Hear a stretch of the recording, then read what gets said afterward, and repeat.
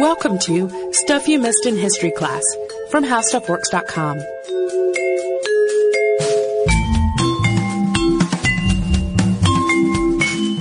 Hello and welcome to the podcast. I'm Holly Fry. And I'm Tracy V. Wilson. And today we are picking up where we left off with the Hope Diamond. Yes. So to recap, The Hope Diamond is a giant blue diamond the size of a walnut. yes. So giant and walnut may not go together in your head, but in terms of diamonds, it's quite sizable. It has passed through the hands of many people through the years. It first came into the Western record anyway in the 1600s. It was owned by the Sun King, King Louis XIV of France, as well as King Louis XV and XVI. And then it vanished for a bit, showed up in London, was passed through King George IV of England and then into the Hope family, who then sold it off. It changed hands a few more times and ended up with Evelyn Walsh McLean, who was an American heiress and a little bit of an eccentric in the way that most heiresses seem to be in history.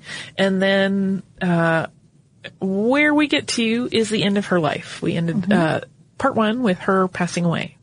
And when she passed away, which was in 1947, her estate, in a tale that's all too familiar, particularly in relation to the Hope Diamond, needed to be liquidated to cover her debts. And in 1949, Harry Winston Incorporated of New York City, the famous Harry Winston Jewelers, bought the entirety of Mrs. McLean's jewelry collection. From the time he purchased the collection until late 1958, Harry Winston toured the Hope Diamond around the globe, often for charity.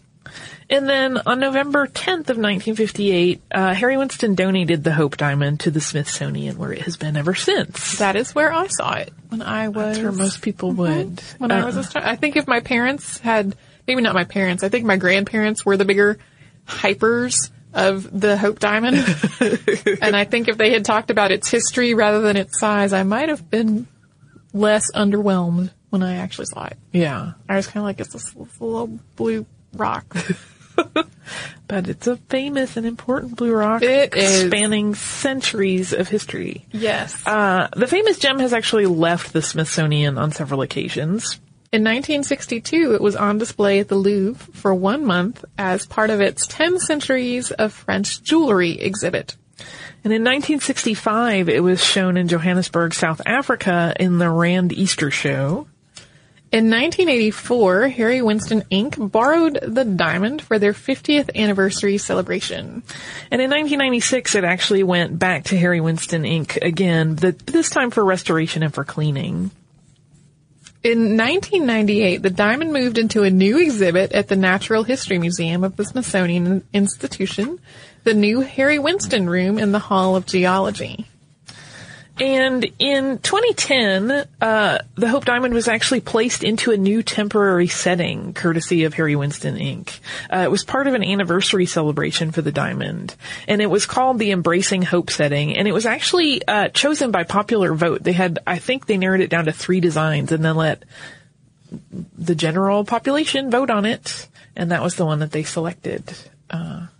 So that was the temporary setting for it. The diamond is one of the most visited museum exhibits in the world, and it's displayed behind bullet and bomb-proof glass. Its value is roughly $350 million. Yeah, that's a lot of greenbacks. But one of the main things we're going to talk about on this Part 2 episode is the curse of the Hope Diamond. As with many famous jewels in history, this one has a curse attributed to it. But as we'll see, a lot of the things that people say are the cause of the diamond are really either not the cause of the diamond or didn't even happen. So we'll start with those. And as we mentioned, the curse rumors really went into overdrive in the early 20th century. Here are a few of the common untrue tales of the curse. There's one story that says that the explorer who discovered the diamond stole it from a Hindu temple. In this version of the story, this discoverer was later ripped apart by dogs, and the diamond was cursed as a result. In some versions of this story, that discoverer is John Baptiste Tavernier, but in others, It's some other explorer who later gave it to Tavernier. We know that Tavernier made it back to France safe and sound, not dismembered by dogs, and continued to sell gems. He did write in his travel journal of a local jeweler in India extracting a diamond from an idol's eye and being punished for it, which reminds us of Indiana Jones. Yeah, so it's possible that description that he made in his travel journal somehow got through, word of mouth discussion of it turned into the story of how he got the diamond, but that's never been substantiated at all. Louis XIV's death of gangrene is attributed to the diamond. That's kind of kooky. Some people attribute the bad fortune of Louis XVI and Marie Antoinette's reign to their possession of the French blue. Yeah, there's even a story of Marie Antoinette wore this diamond and look what happened to her. But in fact, it still would have been in that Order of the Golden Fleece setting, which was really for men and for the king to wear for ceremonial things. So it's actually unlikely that she ever wore it. So again, there are many things that they possessed that you could say were their bad luck, but they possessed silverware, plates, all the things. Henry Philip Hope and his family certainly had an assortment of troubles while the diamond was in their possession. But again, some of those things seem like they probably would have happened anyway. Well, and presumably they had troubles at other times too. Yeah, I mean, it's kind of one of those things where it was in the family for a long time. There was a lot of debt and poor money management, but that, to me, suggests that they just weren't great with keeping their hands on their money or managing it very well. Right. Less so than anything else. Well, and every time I hear these stories, I kind of just want to rattle off terrible things that have happened to people who are not in possession of a walnut-sized blue diamond. Yeah. And I mean, there are literally lists and lists and lists that you could find of things that people say must be because of the Hope Diamond and the curse that it carries. But what's really interesting is that when you really dive in and you look for where all of these rumors really came from, there are actually two main sources, one of which may surprise you. One is May Yoway, the wife of Francis Thomas Hope, one of the many people who have sold the diamond to cover debts. She wrote many accounts of the diamond's curse, including her own misfortunes and unhappiness after having worn it. She even made a Hollywood movie about the curse. Yeah, and there's actually some debate about whether she did actually ever wear it. The other person, and this one's quite fun, if you remember how Evelyn McLean came into possession of the diamond, she purchased it from Pierre Cartier. And as we know, Cartier, very famous name in high-end luxury goods. And it appears that Pierre Cartier was actually one of the people who really stirred this rumor pot. It's said that he was a master salesman and that he actually knew that the legends and mystery attached to the diamond would really pique Evelyn Walsh McLean's interest as a buyer. And as we mentioned in the first episode on this, she talked about in her autobiography, kind of this sense of like mystery and the diamond staring back at her and her joining her fate to it, when she put it around her neck for good or bad. And so clearly those stories worked on her. Right. Well, and both of these people who seem to be the two main sources of all these rumors had a vested interest in telling a good story. Yeah, there was profit to be made from it. Yes. And of course that doesn't account for the ill fortunes that befell McLean while she owned the diamond. But as we said in the first part of this story, she didn't give that much credence. She basically said, bad things happen to people. They probably would have happened to me whether I had this diamond or not. It's not the diamond. Even the mailman who delivered the diamond to the Smithsonian, because yes, it was sent in the mail, James Todd, crushed his leg in a truck accident, had head injuries from a car accident, and then had his house burned to the ground. Yeah, so people that had already bought into the curse thing, they're just adding that to the list of the catalog of obvious curse support for it. And some people have even attributed the troubles of the United States to the Hope Diamond and its presence in the Smithsonian. The museum actually continues to receive letters about the curse that blame the Hope Diamond for basically any problem we've ever had. I mean, terrorist attacks, Hope Diamond, economy issues, Hope Diamond. They're literally getting constant complaints saying that they need to get rid of this item in their collection because it's bringing bad fortune to the country. Well, and there does seem to be a trend of people with the diamond having debt issues. They do. Although part of me thinks there's like a cause and effect element there. I think more Like the person that's going to spend a whole lot of money on a piece of jewelry is right. maybe not the most prudent spender to begin with. If you are the sort of person who will buy a giant rare blue diamond, maybe you have other things going on. Yeah. And there is one account I just want to mention as a side note that, when McLean bought the piece from Cartier, there was a deal that if, nothing bad happened to her in the first 6 months, she would keep it. But if something bad did happen and it was in fact cursed, she would get her money back. But in any case, she kept it for more than 3 decades. So. Yeah. And wore it almost daily. I mean, just around the house. Well, and part of me is like, man, that is so silly. And then part of me also knows that, like, if I was trying to buy a house and someone told me that the house was haunted, I might not want it anymore. Really? Even though I know that's completely irrational. I know it's irrational, and I would still want it more, I think. Okay. So if somebody ever offers me a haunted house, I will sell it to you. Maybe, but I already have a house. I really couldn't afford 2, I don't think. But in the more modern era, there have been some really interesting things going on with the Hope Diamond that have nothing to do with curses and only to do with science. No, we are not debunking curses with science. We're doing cool other stuff with science. In 2005, so as we mentioned, there, in all of the various stories of this diamond resurfacing, there was not usually attribution of like, oh, I purchased it from this person for this sum of money. It just kind of shows up in people's catalogs of things that they have. And, when it left France as the French blue, it vanished, and then 2 decades later, this similarly colored but smaller diamond appeared in London. And so there had always been this almost a presumption, I think, on the part of a lot of historians that yes, that is the same piece, but it was just that. It wasn't supported by anything but circumstantial evidence. But that changed in 2005. That's when a research team was able to use computer analysis to determine that the Hope Diamond was indeed part of what had been the French blue, so it confirmed its lineage. The team worked from detailed sketches of the jewel that were made when it was part of the French royal collection. Then Smithsonian gem curator Geoffrey Post and his team were able to assemble computer models of the stone at its 18th century state and see that the Hope Diamond would have nested into it perfectly in one orientation. In an interview with the Associated Press, Post said, "It turns out it actually fits perfectly in only one way. But at that orientation, when you saw how it fit, you could see why it was cut the way it is. They cut the corners off the French blue, changed slightly the angle of the bottom facets, and that produced the Hope Diamond."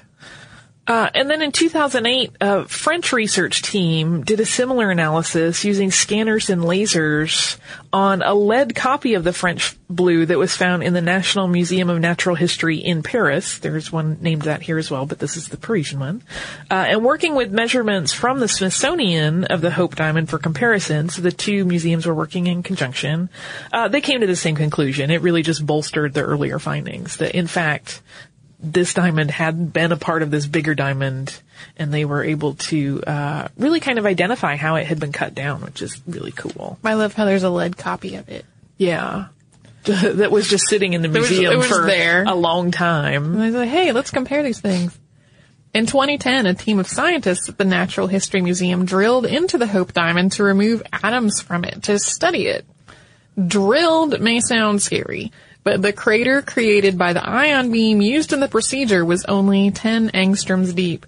That's just a hair more than 4 billionths of an inch. Yeah, it was a very precise procedure that was done, and the way it's described, it's like they hit it with this ion beam, and then there's like a vacuum effect of the atoms that get kicked up being pulled into their receptacle for analysis, and those initial results that they got from it indicated the presence of carbon, hydrogen, possibly nitrogen, and boron, which they had already suspected, because the boron is credited as giving the diamond its blue hue.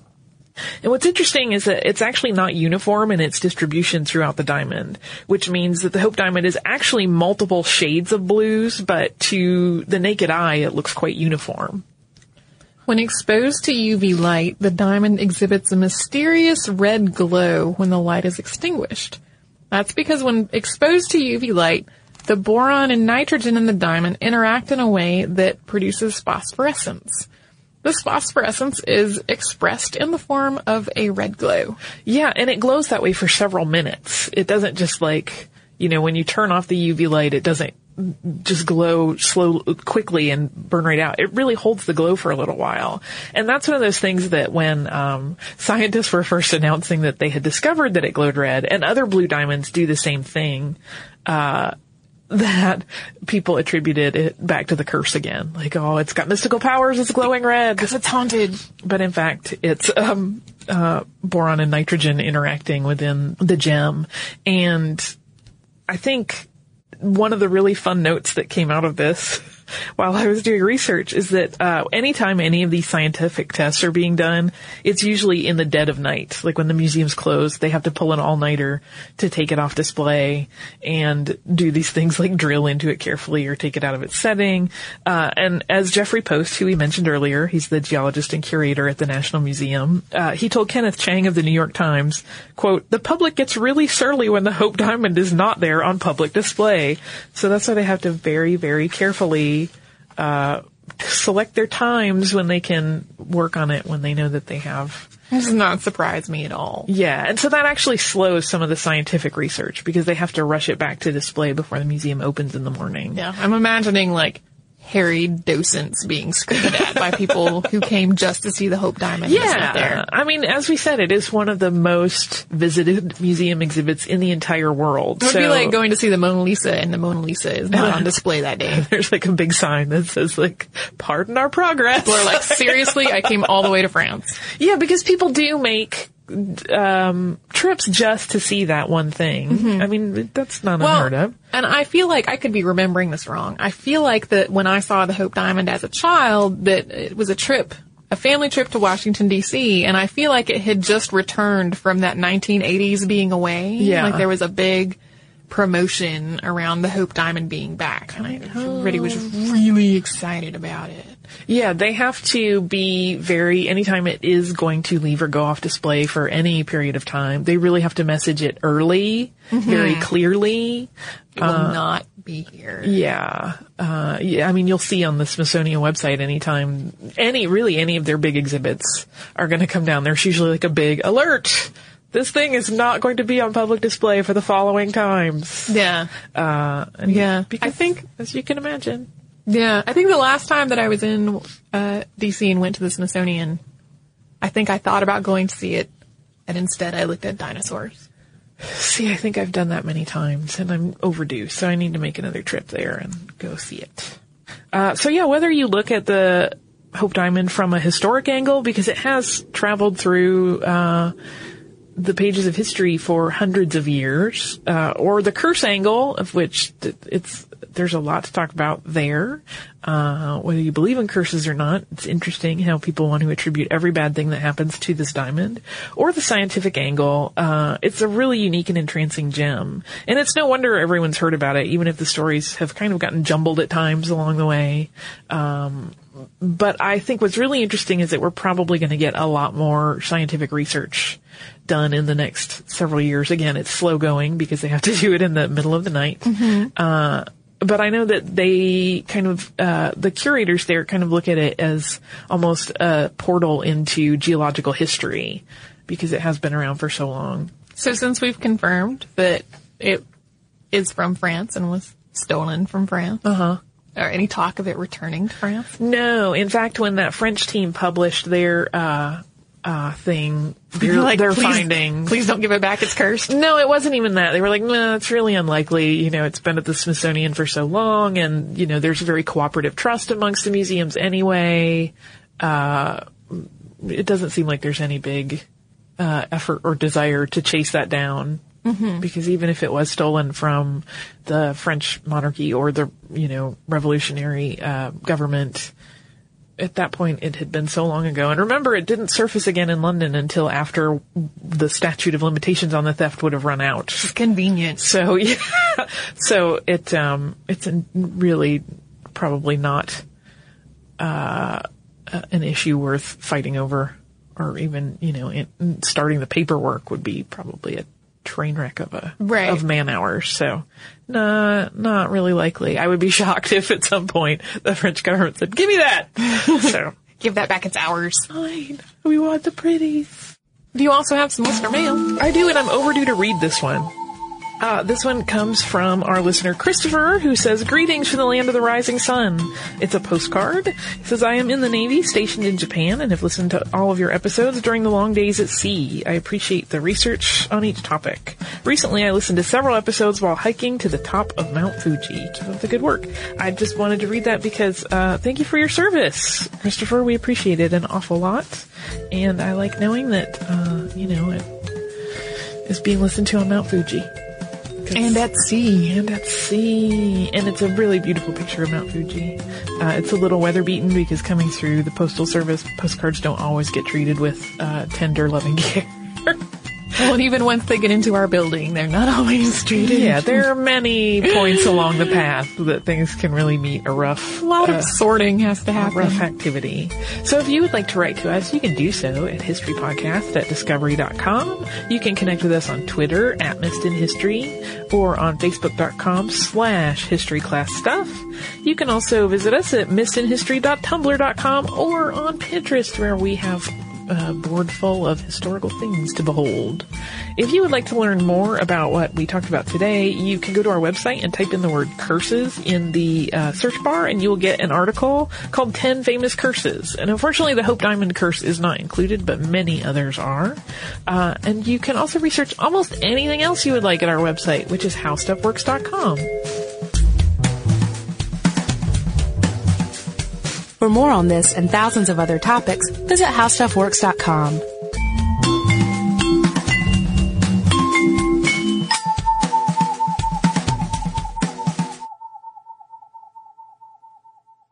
Audible.com is the leading provider of downloadable digital audiobooks and spoken word entertainment. Audible has more than 100,000 titles to choose from to be downloaded to your iPod or MP3 player.